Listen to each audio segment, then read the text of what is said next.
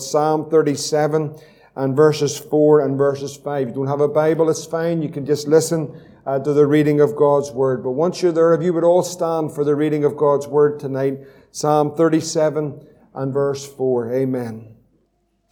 Praise the Lord. Once we're all standing, we'll read the Word of God. I'll just read it to you tonight. Amen. Delight thyself also in the Lord. He shall give thee the desires of thine heart. Commit thy way unto the Lord. Trust also in Him, and He shall bring it to pass. Lord, tonight we just pray for your help, for your anointing upon your word. Lord, we pray that you would speak to hearts in this room tonight. We pray that by your Spirit that you would soften hearts. Lord, that by your Spirit that you would open ears, that by the Holy Ghost that you would open eyes. Lord, we pray for your help tonight as we come to your precious word. Thy word is truth, Lord, and we pray that through the preaching of your word that you would come, you would speak to hearts in this room tonight, that your name, the lovely name of Jesus, would be lifted up and exalted. Would you draw men and women to yourself tonight, Lord? Lord, would you draw them with that great love to that cross, that you have died for each and every person in this room. Lord, may they see it, Lord, through the eyes of faith. May they believe it with that heart. May they confess it with their mouth. Oh God, tonight would you do a work among us? We ask it all in Jesus' name. And everyone said, amen. Let's take our seats together. Delight thyself also in the Lord, and He shall give thee the desires of thine heart. Commit thy way unto the Lord. Trust also in Him, and He shall bring it to pass. I want to ask a question as I just open this message, these few thoughts that the Lord just placed on my heart to share. Have you ever stopped in your life, wherever you are in life, at whatever age you are, but have you ever stopped for a moment in the life that you live and just considered your life, the desires that you've had, the hopes that you've had? Perhaps you've lived long enough in life now to look back and see some of those hopes and those desires that you maybe had at an earlier age, and life just hasn't turned out the way that you'd hoped. And sometimes it's good to stop in the busyness of our lives, whether we're young or whether we're old, just to stop for a moment and to consider our lives. You know, James tells us, or asks the question in James chapter 4 and verse 13 and 14, but in those couple of verses he says, for what is your life? Have you ever taken a moment to stop in your life and just to consider that question? What is your life? What is your life? What is the purpose of your life? What is the desires of your heart or the hopes that you have in your life? And I believe it's a very important thing to do, especially for those that don't know the Lord as their Savior, just to stop in your life and to take thought and to consider your ways. I remember in 1993, just a number of days before I got saved over there in London and Ealing, sitting, and I've said it often, but sitting in a little flat in Ealing, and I was there just for those couple of weeks. I had other plans, had other desires, but God had a great plan. God had a desire to change this life by the grace and the mercy of God. But I can remember for a few nights just sitting night in and night out, just considering my life, where my life had come to, the darkness that had come, the desires that what I had maybe as a younger man, and the hopes and the dreams. Most of those things were completely shattered because of the sin that was in my life. And so I can remember sitting in that room in the stillness of that moment, just on my own, and just beginning to consider life. Have you ever stopped in your life just to consider where you are, where you're going? Have you ever stopped just to consider what is your life? What is the very substance of your life? And what are your hopes? What are your plans? What are your desires? The Bible says here about the desires of your heart. What is the desire for your life? And I suppose when we're younger, we have so many plans and things that we hope and we believe for in our lives and desires. I'm not saying they're all wrong. I'm just saying that we have that in youth, and then we live long enough to know that not everything of what we desire or what we hope for necessarily comes to pass, particularly if we choose to go our own way. Particularly if we choose that broad path, that we will do it the way we want to do it. And so we find out in life that because we go our own way, and we commit our own way and our own actions to what we want, often it comes to a place where we sit in a place of destruction. There's a man in the Bible, I want to mention him. His name was Joseph. You know him very well. He was one of Jacob's 12 sons. His father, it tells us, loved him, and loved him so much that he gave him a special coat, as it were, a multicolored coat.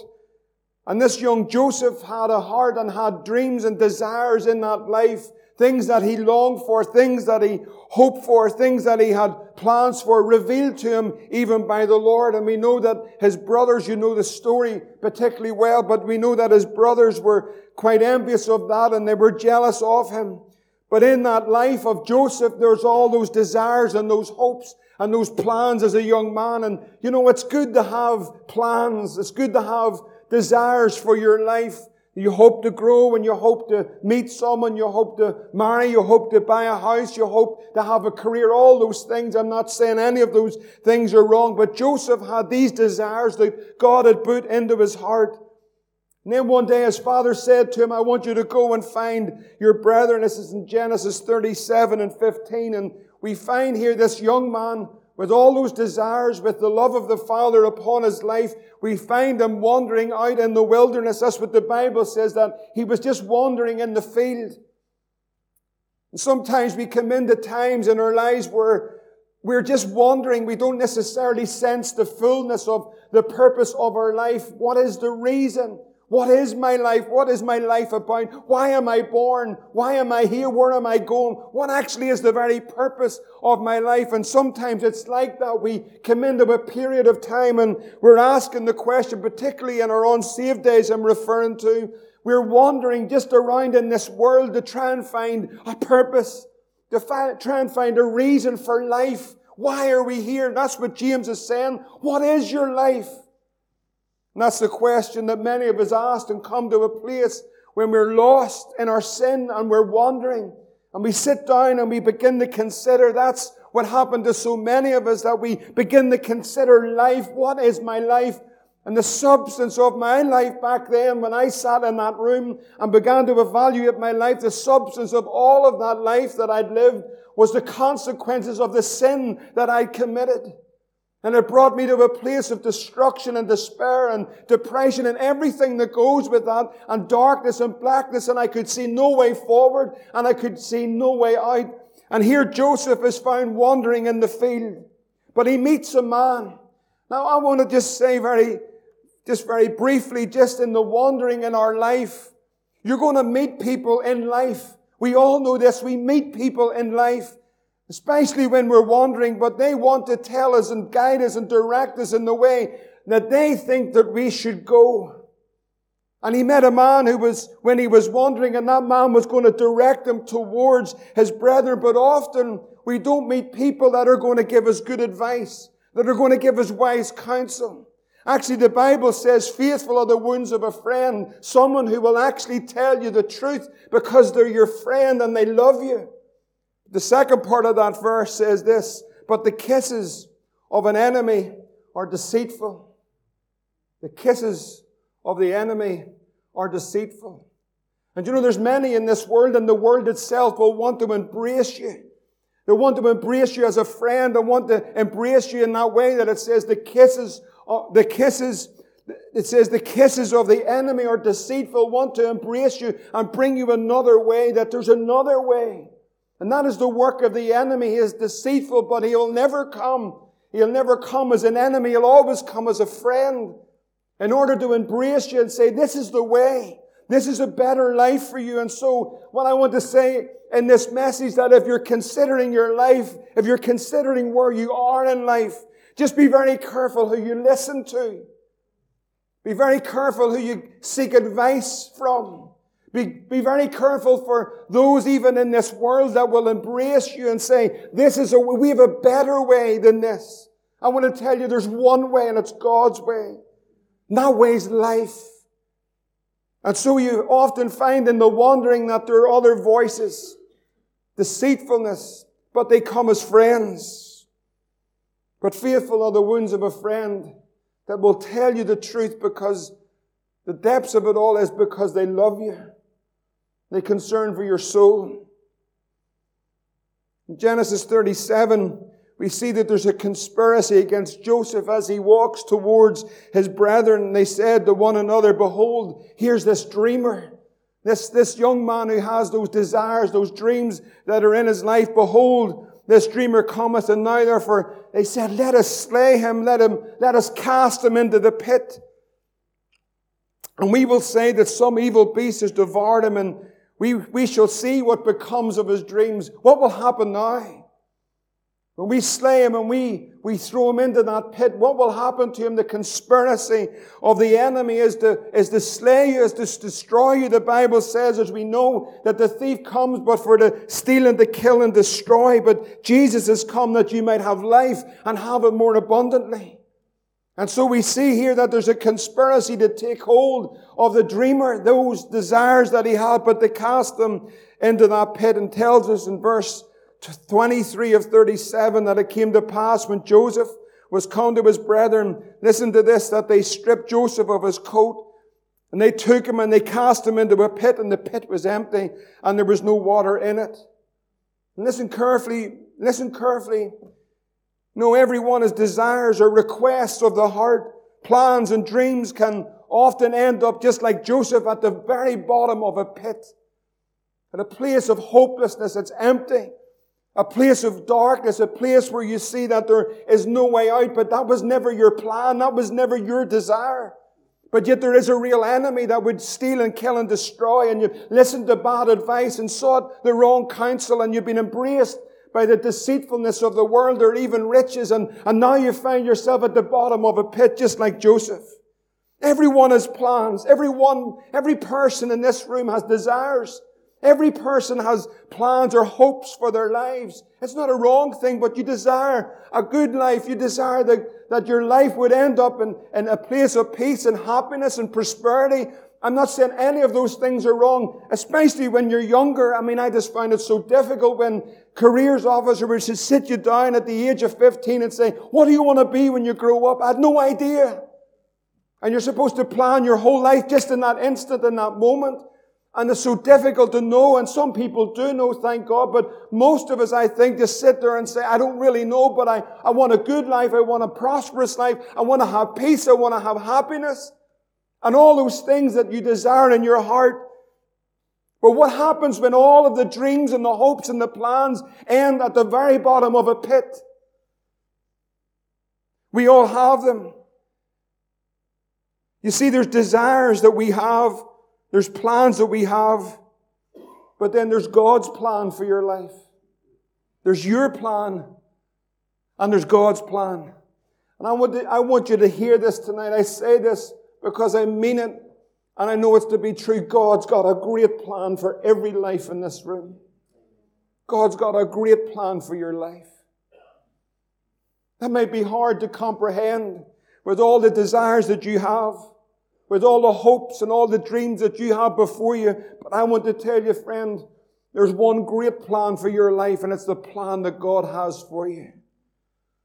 I don't want you to be confused, because you might desire to be a doctor or a teacher or a mechanic or work in a shop or a missionary or an office worker or a housewife or a farmer or a politician. You may want to be those things, and that may well be that that's God's divine purpose and plan for your life. And when you come to know God and you live and you work in that place, the blessing of the Lord to know the place that you're supposed to be in is wonderful. When I was a kid, 4 years old, my parents will tell you, I used to stand at the ice cream woman's van at the age of 4, and I had no money. And she'd come round every night, raindrops keep falling on my head, the wee song. And I used to run as fast as my wee legs could get me to the ice cream van. Paula was her name. Her name was Paula. She was an ice cream woman. And I used to stand there, and all the queue went down. I had no money, I had nothing. And then I'd look up at her, and I'd do the best face possible that I was poor, I was an orphan, I was rejected. And then she took mercy on me. And she says, what do you want? I says, just a wee poke. And then she'd just get a wee baby poke out and say that. And it worked every time.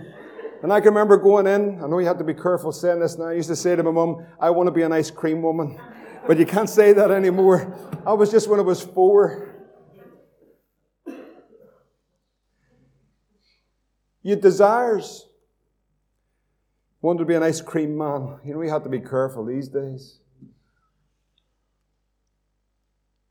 God's divine purpose for your life is amazing. Actually, God's divine purpose for your life is amazing. It is the most amazing plan that God has for your life. Every life in this room, young and old, it is the most amazing plan that God has for your life. You have desires. God says to you tonight, I want you to listen carefully to what God says to you. And I'm reading from the Amplified Version just for you to understand it a little bit better. For I know the plans and the thoughts that I have for you, that God actually has plans and thoughts towards you. That in itself amazes me. That actually God has thoughts and plans for your life. God is thinking about the plans and the purposes that He has for you. It's actually amazing. Plans of peace is God's plan. Plans of well-being, not for disaster. Plans to give you a future, plans to give you a hope. That's God's plan for your life. Isn't it amazing? Brothers and sisters, isn't it amazing, the plan of God? The great plan of life begins for you and I, truly, when we come to understand the greatest revelation that anyone can ever know. And the revelation is found at the cross of Jesus Christ. This is the greatest plan. The plan of redemption, the plan of salvation, the plan to rescue you and rescue me from a life of sin and misery and deliver us from the grip and the power of the enemy, to give us a hope, to give us an expected end. A great plan happens at the cross. The cross of Jesus Christ is the great plan. There is no greater plan than the cross. A revelation of the cross of Christ on the cross, dying for me and dying for you, dying in your place, shedding His blood. It's the greatest revelation that a man can know. Jesus has a plan of redemption. He's a plan to rescue us. He's a plan to deliver us. He's a plan to give us peace in our hearts, to cleanse us from our sin, to put our names in the Lamb's Book of Life, to bring us home to heaven one day. This is a great plan. The plan only begins to unfold for our lives when we come to the cross. What a plan! What a plan God has for your life. What a plan that Jesus died and that He died for me. That's amazing. And the world and the deceitfulness of the world will come to embrace you and to kiss you and to advise you that there's another way, there's another plan, there's another way you can find peace, there's another way you can find hope, there's another way that you can make it. Friends, I want to tell you, Jesus said that He is the way, He is the truth, and He is the life. There's one way, there's one plan, but it's an awesome plan. The Bible tells us each one of us is tempted. This is the Amplified again. Our plan. Each one is tempted when he's dragged away and enticed and baited to commit sin by his own desires. Then when the illicit desire is conceived, it gives birth to sin. And when sin has run its course, it gives birth to death. But you know what happens? The old enemy will never come as an enemy. He'll come as a friend. He comes to kiss and to comfort and to lead you gently astray into another way. He's so subtle. He's more subtle than any beast of the field. And this tells us about Joseph. You know, we come to a place where we find all of our desires and the plans and the deceitfulness of what the enemy has done. We find everything at the bottom of a pit. A place of destruction. Tells us it came to pass when Joseph came to his brethren that they stripped Joseph of his coat. You know, it is only by the grace of God and the mercy of God. For those of us who are here this morning, but I want to tell you, friends, it's only there but for the grace of God go I. There but for the grace of God, when a man is so overcome, when alcohol has destroyed his ability to think and understand and speak, and his dignity is gone, there but for the grace of God go I. God's got a great plan for Johnny's life. A great plan. A great plan. The devil will strip us of our dignity, doesn't he? Our manhood, our integrity, strips us of everything. That's the work of the enemy. That is the work of the devil. And Joseph was stripped of his coat. Everything of what he hoped and dreamed and planned for was stripped. That's the thief's work. That's the old devil's work. Do you honestly think that those that lie on the streets, that so many of you go down and minister to, do you think that when they were 4 or 5, that's the life that they wanted? That's the life that they planned? You think of those young girls that are selling their bodies in the streets of Belfast. Do you think that that's the life when they were little girls, that they wanted to grow up and become that? Do you think those drunks that are lying, those that are addicts that are lying on the streets in their own, that's what they wanted to be? Praise God for the grace of God.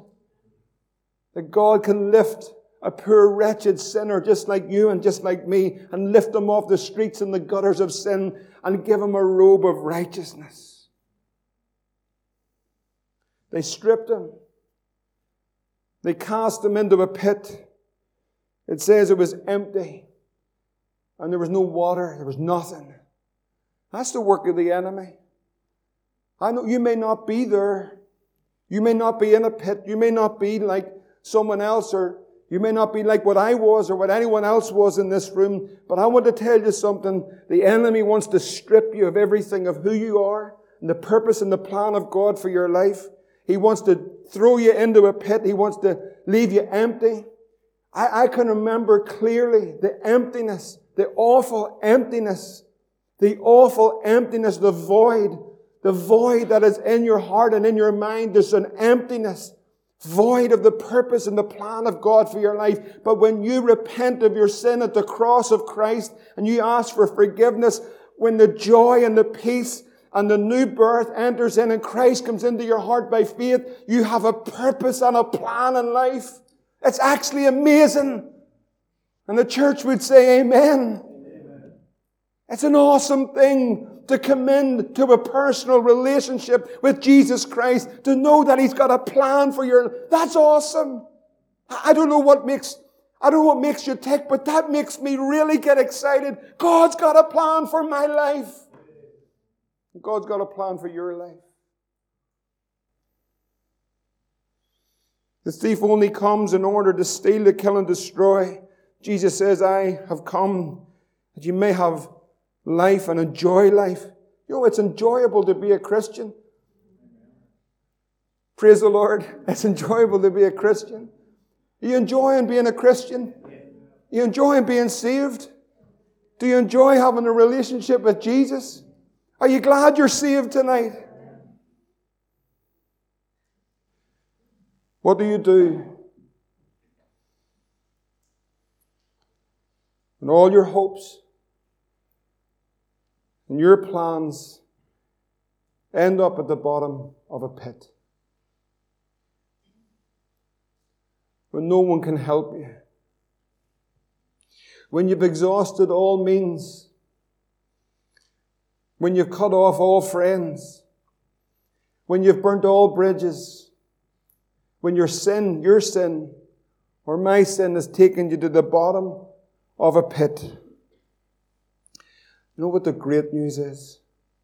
That God hears the cry from the bottom of a pit. It's actually amazing. The psalmist said in Psalm 40, I waited patiently for the Lord. He inclined unto me, and He heard my cry. He hears the cry. Anyone else know this? Not only do we know it by reading it, anyone know it because He's heard you? And He heard my cry. Listen, He heard my cry. Can I tell you something? I want you to listen carefully. God will hear your cry. Individual. It's so important we hear. It's individual. God will hear your cry. Your cry. God, hear my cry. It says that He brought me up also out of a horrible pit. Praise the Lord. Amen. He brought us out of a horrible... Anyone in a horrible pit? And God delivered you from it. Anyone? Praise the Lord. It's good to be delivered out of a horrible pit. It's horrible. Do you know sin is horrible? It's horrible. Sin is horrible. The devil will tell you it's pleasurable, but he's a liar. But sin is horrible because the end of it is destruction. He brought me up. He heard my cry, but He brought me up. He brought me up out of a horrible pit, out of the miry clay, out of that old mire, that muck and that mire. It's a type of sin, sinking in that deep mire, sinking in the mud and the filth of the world.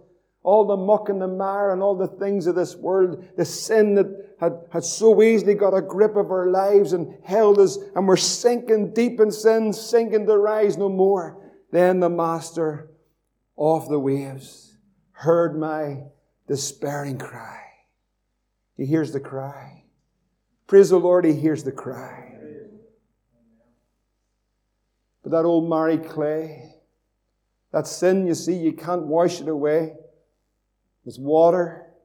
You can go to as much rehabs as you want to go to, but there's nothing can wash away my sin.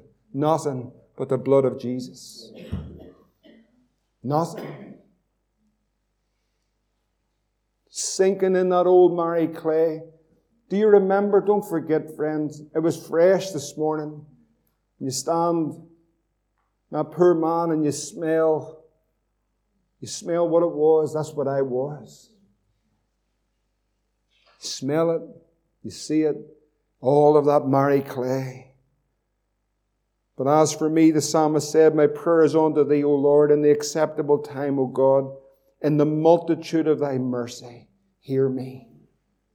In the truth of Thy salvation, deliver me out of the mire. Let me not sink. Let me be delivered from them that hate me and out of deep waters. He's the great deliverer. He delivers us not only out, but it's amazing because the psalmist says that He set my feet upon the rock.